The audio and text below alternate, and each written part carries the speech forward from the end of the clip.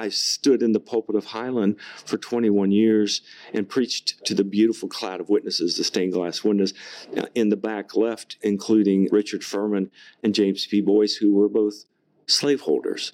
I never recognized, acknowledged, or knew, although the information was right there, that they were slaveholders. I never saw it. Now I see it. And now I wonder what churches like Highland will do with that. Welcome to Baptist Without an Adjective, a podcast of Word and Way. I'm your host, Word and Way editor and president, Brian Kaler. On this program, we'll hear from Baptists from across the denominational, ethnic, national, and ideological lines that too often divide us. At Word and Way, we've been informing and inspiring Baptists since 1896. Learn more about us at wordandway.org. This episode is sponsored in part by the Cooperative Baptist Fellowship. The Cooperative Baptist Fellowship is a network of people and churches working together to spread the hope of Christ. For more than 25 years, CBF has been driven by its mission to serve Christians and churches as they discover and fulfill their God-given mission. Join the fellowship at work in long-term global missions in more than 25 countries. Join them too as they strive to form healthy congregations and support the ministers that serve them. Put your faith to action. Visit cbf.net to get connected. In this episode, we're going to have a conversation with Joe Phelps, a longtime Baptist pastor in Louisville, Kentucky. He retired last year after 22 years at Highland Baptist Church there, but is still an active minister, preaching and speaking on important issues in his community and beyond. Joe was one of the key speakers at the Angela Project gathering in Birmingham, Alabama last month, as he talked about his own personal journey in coming to see his white privilege and how it had benefited his family and his own life. So I was glad to have an opportunity to sit down with Joe while we were there in Birmingham together to talk more about the Angela Project, his own story, as well as the effort that he's been involved in with Empower West in calling for Southern Baptist Theological Seminary, where Joe Phelps is an alum of, to pay reparations to a historically black Baptist school also in Louisville. This will be the third of our three conversations from the Angela Project and about these topics. We had Chris Sanders in episode 79. And then in episode 80, we had Kevin Cosby of Simmons College of Kentucky. So if you missed those two episodes, I really encourage you to go back and check them out as well. But here's my conversation with Joe Phelps. Well, Joe, thank you so much for joining us on the program. Oh, I'm glad to be here. Thank you, Brian. Now, I'm not sure exactly how to identify you title-wise. You have served as a pastor for a long time. Chris Sanders, Wednesday at the Angela Project, introduced you now as Prophet at Large. Prophet at Large. So that, I guess, I don't know if you have that on your business card or not. So I'll let you introduce yourself. And what are you up to these days? Well, thank you. I'm one of my email addresses is justjoephelps@gmail. So in some ways, I'm just Joe Phelps. I guess I consider myself a minister at large. I loved my years at Highland Baptist Church, where I served for 21 years and 18 other years as a minister after my seminary years, plus during my seminary years, 42 years of having some kind of title. I don't have a title in a church now, but I still am a minister. We want to talk about some of that ministering and that public ministry that you're doing, but let's set the stage a little bit, because one of the things that you did in your presentation at the Angela Project this year, as we recognize and reflect on the 400th anniversary of the first enslaved Africans being brought, August 20th, this year will be 400 years. You spoke and you told a bit of, you grounded in your personal story. Right. And I wonder if you could share a little bit of that and how that journey has impacted your thoughts on some of these racial justice issues today. Right, yeah. Well, one of the things that I'm aware of is that it's hard for white people to recognize that whiteness gives us a certain amount of privilege. So I just looked at my own life because it didn't evidence privilege in any real obvious way as a white person, but in reflection it did. My parents started really with nothing. My dad was a coal miner's son, and my mother grew up in an orphanage. So all they had when they got married was a baby on the way.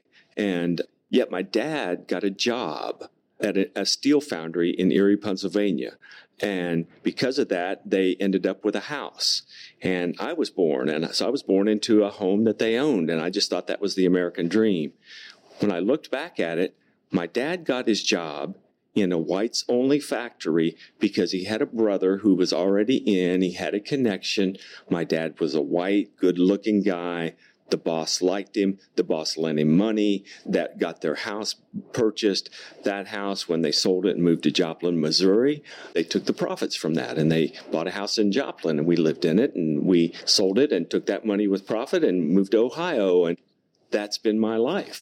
We're part of the white flight, moving from the city to the suburbs. And it wasn't until really I went to college at Southwest Baptist College in Bolivar that I was around black people, and they were just guys on the basketball team. So I lived a white life. Reflecting on that has been helpful to me, and telling that story has helped other people see, oh, yeah, I guess being white does have some advantages. The way you tell the story matters. And I think we have this American dream, American individuality story that we like to tell in the white community, pulling ourselves up by a bootstrap, which is not to downplay the importance of hard work, but recognizing that there's another part of the story there. Right. That there is a bootstrap. At least they had a boot that they could pull themselves up by. I will say my dad worked very hard. He came home every night covered in dust. And I'm sure it shortened his life. That was before OSHA and all of that. So I love and honor my father. But I recognize, and I think my father would recognize, that he had a bootstrap. He had a brother. He had a white-only shop that he could apply for a job for. His house was in a white-only neighborhood. All of those things, I think, as we mature, we begin to see more clearly. That's the gospel, that someday we'll see more clearly. Today we see through a glass dimly, but I think as we grow in faith, we grow in recognizing that, yeah, our life has been gift, especially us white American Baptists. So let's be honest with that and let the gospel then tell us what to do. I started preaching there. Sorry, that's... old habits die hard, right? That's right. So you've been involved the last few years with a group called Empower West. Empower West, yes. So how did this get going, and what's this group about? Empower West is a 4-year-old group of black and white clergy who meet every week and talk about things that matter pertaining to American descendants of slaves. I would say we started out going because we were a bunch of guilty white guys and women from predominantly white congregations who wanted to do something. What do we do? Help. How can we help?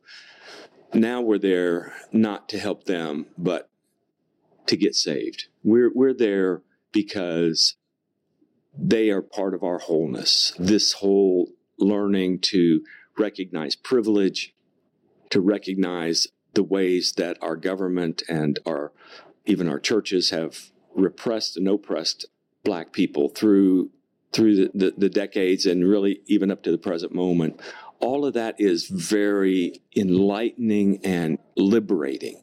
It feels just so deeply true and like the center of the gospel to be standing side by side with our black sisters and brothers as they begin to help themselves and the world see that they have a call and a demand for reparation, that they've not been treated fairly, that they've not had the opportunities that we've had, and that it's time for them to have some reparation for the injustices that have happened at the federal levels, at the state levels, but also at the church levels and at the personal level. So that's what we're trying to talk about. And so let's talk about that church level in particular, or institution level, because big push in the last couple of months, and you've been a part of this, is involving Southern Baptist Theological Seminary, right there in Louisville, Kentucky, where you pastored for 22 years. 22 years. And you're a graduate of that institution. I'm a graduate, 1978 graduate of Southern. And Highland Baptist, it just happens after being gone for 18 years, I find myself a mile from Southern Seminary. Only the seminary is now led by Albert Mohler, who is a man that I've gotten to know over the years. We've had kind of regular communications, sometimes adversarial, sometimes friendly, always civil. I like him, and I care for him as a human being. So it wasn't unusual when they put out a report that said, here's our history, and we lament it, but we're not going to change anything, except we're just going to try to be better at what we do with black people. that Empower West said, no, that's not a good model. And we tried not to be judgmental or even threatening. We just said, you've got to lead. Come on. You've made this public report. Now, lead the nation. Make a repair. Give a significant portion of your wealth to something outside of your power. It's got to be outside of your power. If you're just giving it to yourself, that doesn't count. Give it to something outside of your power. Give it to a Black-led, Black-owned, Black-conscious institution as an act of repair. I didn't think it was an unreasonable request. We suggested what a significant portion would look like to us, $10 million. But they can set the bar wherever they want. They could have said, you know what, $10 million really isn't enough for what we did. It needs to be $20 million. That's what I would have hoped they would have done. But instead they said, no, we don't agree with them theologically, and so we're not partnering with them. Well, and didn't you say we don't agree with them theologically? So we can't partner with this group that doesn't believe in biblical Christianity. That's right. That's exactly right. Which doesn't seem moved a whole lot theologically from those slave-owning founders who thought that blacks were too dumb to be educated, could just be property, and now these blacks don't even understand Christianity, so how could we give them money? That's exactly right. And it'd be interesting to know, I'm sure that they would say that was not the intention of what they said, but that's where they need to, I think, I would invite them to not only think about what you said, but think about the spirit and the ethos from which that kind of thinking comes, and begin to recognize that you're living in, and it comes out of your theology, you're living in a hermeneutic that brings violence to people, that enslaved people, that makes women second-class citizens, that tells the LGBT community that not only can they not be in their choirs or teach their children, but they're actually an abomination to God. My former colleague, Carol Harston, her Demon Project, talks about traumatizing theology, and I think that's what they're producing. It seems that the report that Southern Seminary put out in December is a great first step, because they did do some research and report some stuff that hadn't been told. That's right. The problem is that Mohler seems to think it's the last step, and that's what you all are trying to say, is that there's more to repentance. Absolutely. That repentance isn't just lament. Repentance is repairing what's been damaged. And the fact that it was the end of slavery happened, 150 years ago, that's not the point. The point is that the damage was done. The repair needs to be made. It cannot be just an apology, and it cannot be just more scholarships for people to come to your school, because your school teaches a slaveholder theology. That doesn't help the Black community. It's not an act of repair. It's an act of self-serving. So don't do it anymore, please. Now, I have learned that apparently the report, and Empower West and others have been helping uncover this. The report didn't tell the whole story, though. So I guess there's the Nortons, and that aspect has been left out of some of Southern Seminary's story. Well, there's all kinds of angles that can be told to this story. To me, you can go a lot further in how Southern Seminary's money came from slaveholders and different sources of slavery.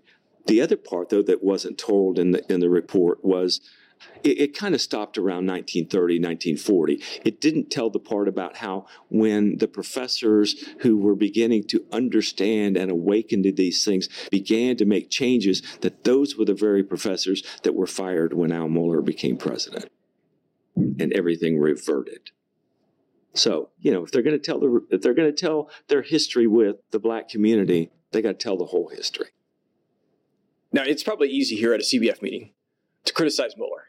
In your presentation of the Angelo Project, though, you then went farther than that. You talked about your own church that you pastored for 22 years and its history, and being honest and open about that history. That's correct. I wonder if you could share a little bit of that.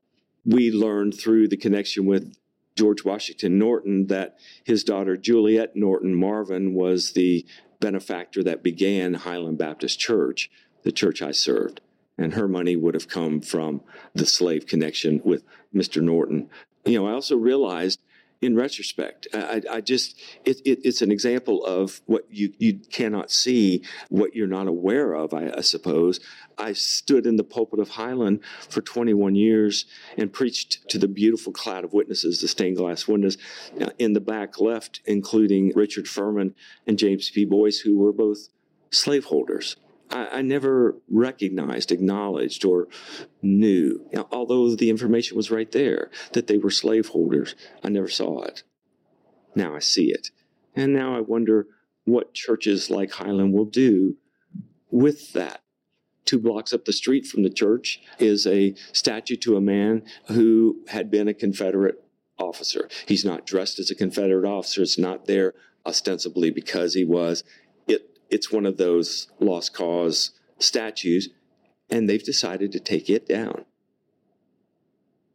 Wonder what we'll do with our windows. I wouldn't want to see 2 vacant spots, and yet I don't know. I don't know. Everyone has to do their own thing. So I think churches are going to have to do their own exploration. I think individuals are going to have to do that as well. I know my family's going to think about the wealth that we've accrued because of our privilege. And are we just going to hand that on to our kids, or are we going to do something else with it that supports the values that we've tried to preach? The sad truth is that there are many white Baptist churches and white Baptist institutions across the South and Midwest that have stories very similar to Southern and to Highland. And to Furman University and Wake Forest. Yeah, I think all of those schools will have to do their own soul searching, and I hope they'll do their own reparation as they feel led. It's not for me to tell them what they ought to do. God will tell them. God will tell them if they'll just listen. So what's the first step for a church or an institution? How do they begin this process? My transformation happened when I began to meet every week with a black man and listen to the world from his point of view, to begin to drive more in and through the black community and let him navigate and interpret the terrain. It's interesting, fascinating, heartbreaking to take a tour of West Louisville with Kevin Cosby, because he'll tell you what you're seeing, and it is about disinvestment. It's about hopelessness. It's about people becoming zombies because they feel like there's no way they can get out of the hole they're in.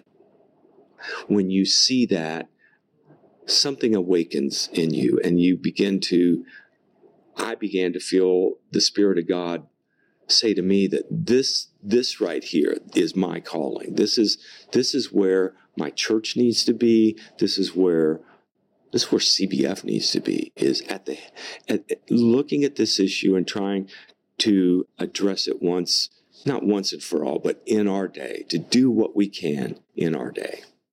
I'm proud to say that CBF seems to be doing that. And I'm proud to say that some of our churches more and more are beginning to say, yeah, what can we do? Where are we? How can we connect? And that's very good news. And one of the things that you've mentioned, that you all have been reading books as well, and that and you've had some public, broader discussions. And I wonder if you could list a few of those books that have been particularly important resources. Yeah. The first book that Dr. Cosby got us to read was a book called Black Power by Stokely Carmichael, which I thought was going to be some wild radical thing. It's just about black empowerment, black people having their own churches, their own businesses. And so it's not radical at all. But we read a book called The Half Has Never Been Told by Edward Baptist, a Cornell historian, wonderful guy. We brought him in, and he did a presentation of the book to 800 people that we had invited to read the book. We got the local newspaper, the Courier Journal, to do like a kind of a 4-page spread on the book and on this book club. And we had 800 people there when the author came to talk about this book, because it was a fascinating book about how America's capitalism, how its wealth was built on the backs of slaves. And it's so masterfully written, even though it's 600 pages long. people read the book, and they were born again by it. So yeah, that was the beginning of it. We read White Rage by Carol Anderson, a smaller book that deals with after the Civil War, when blacks began to make advancements, how whites would react with rage. And she tells that story again and again from 1865 all the way up through the election of Barack Obama. We read The Color of Law, which talks about redlining and kind of helps those of us who live in cities like Louisville understand why the city is the way it is.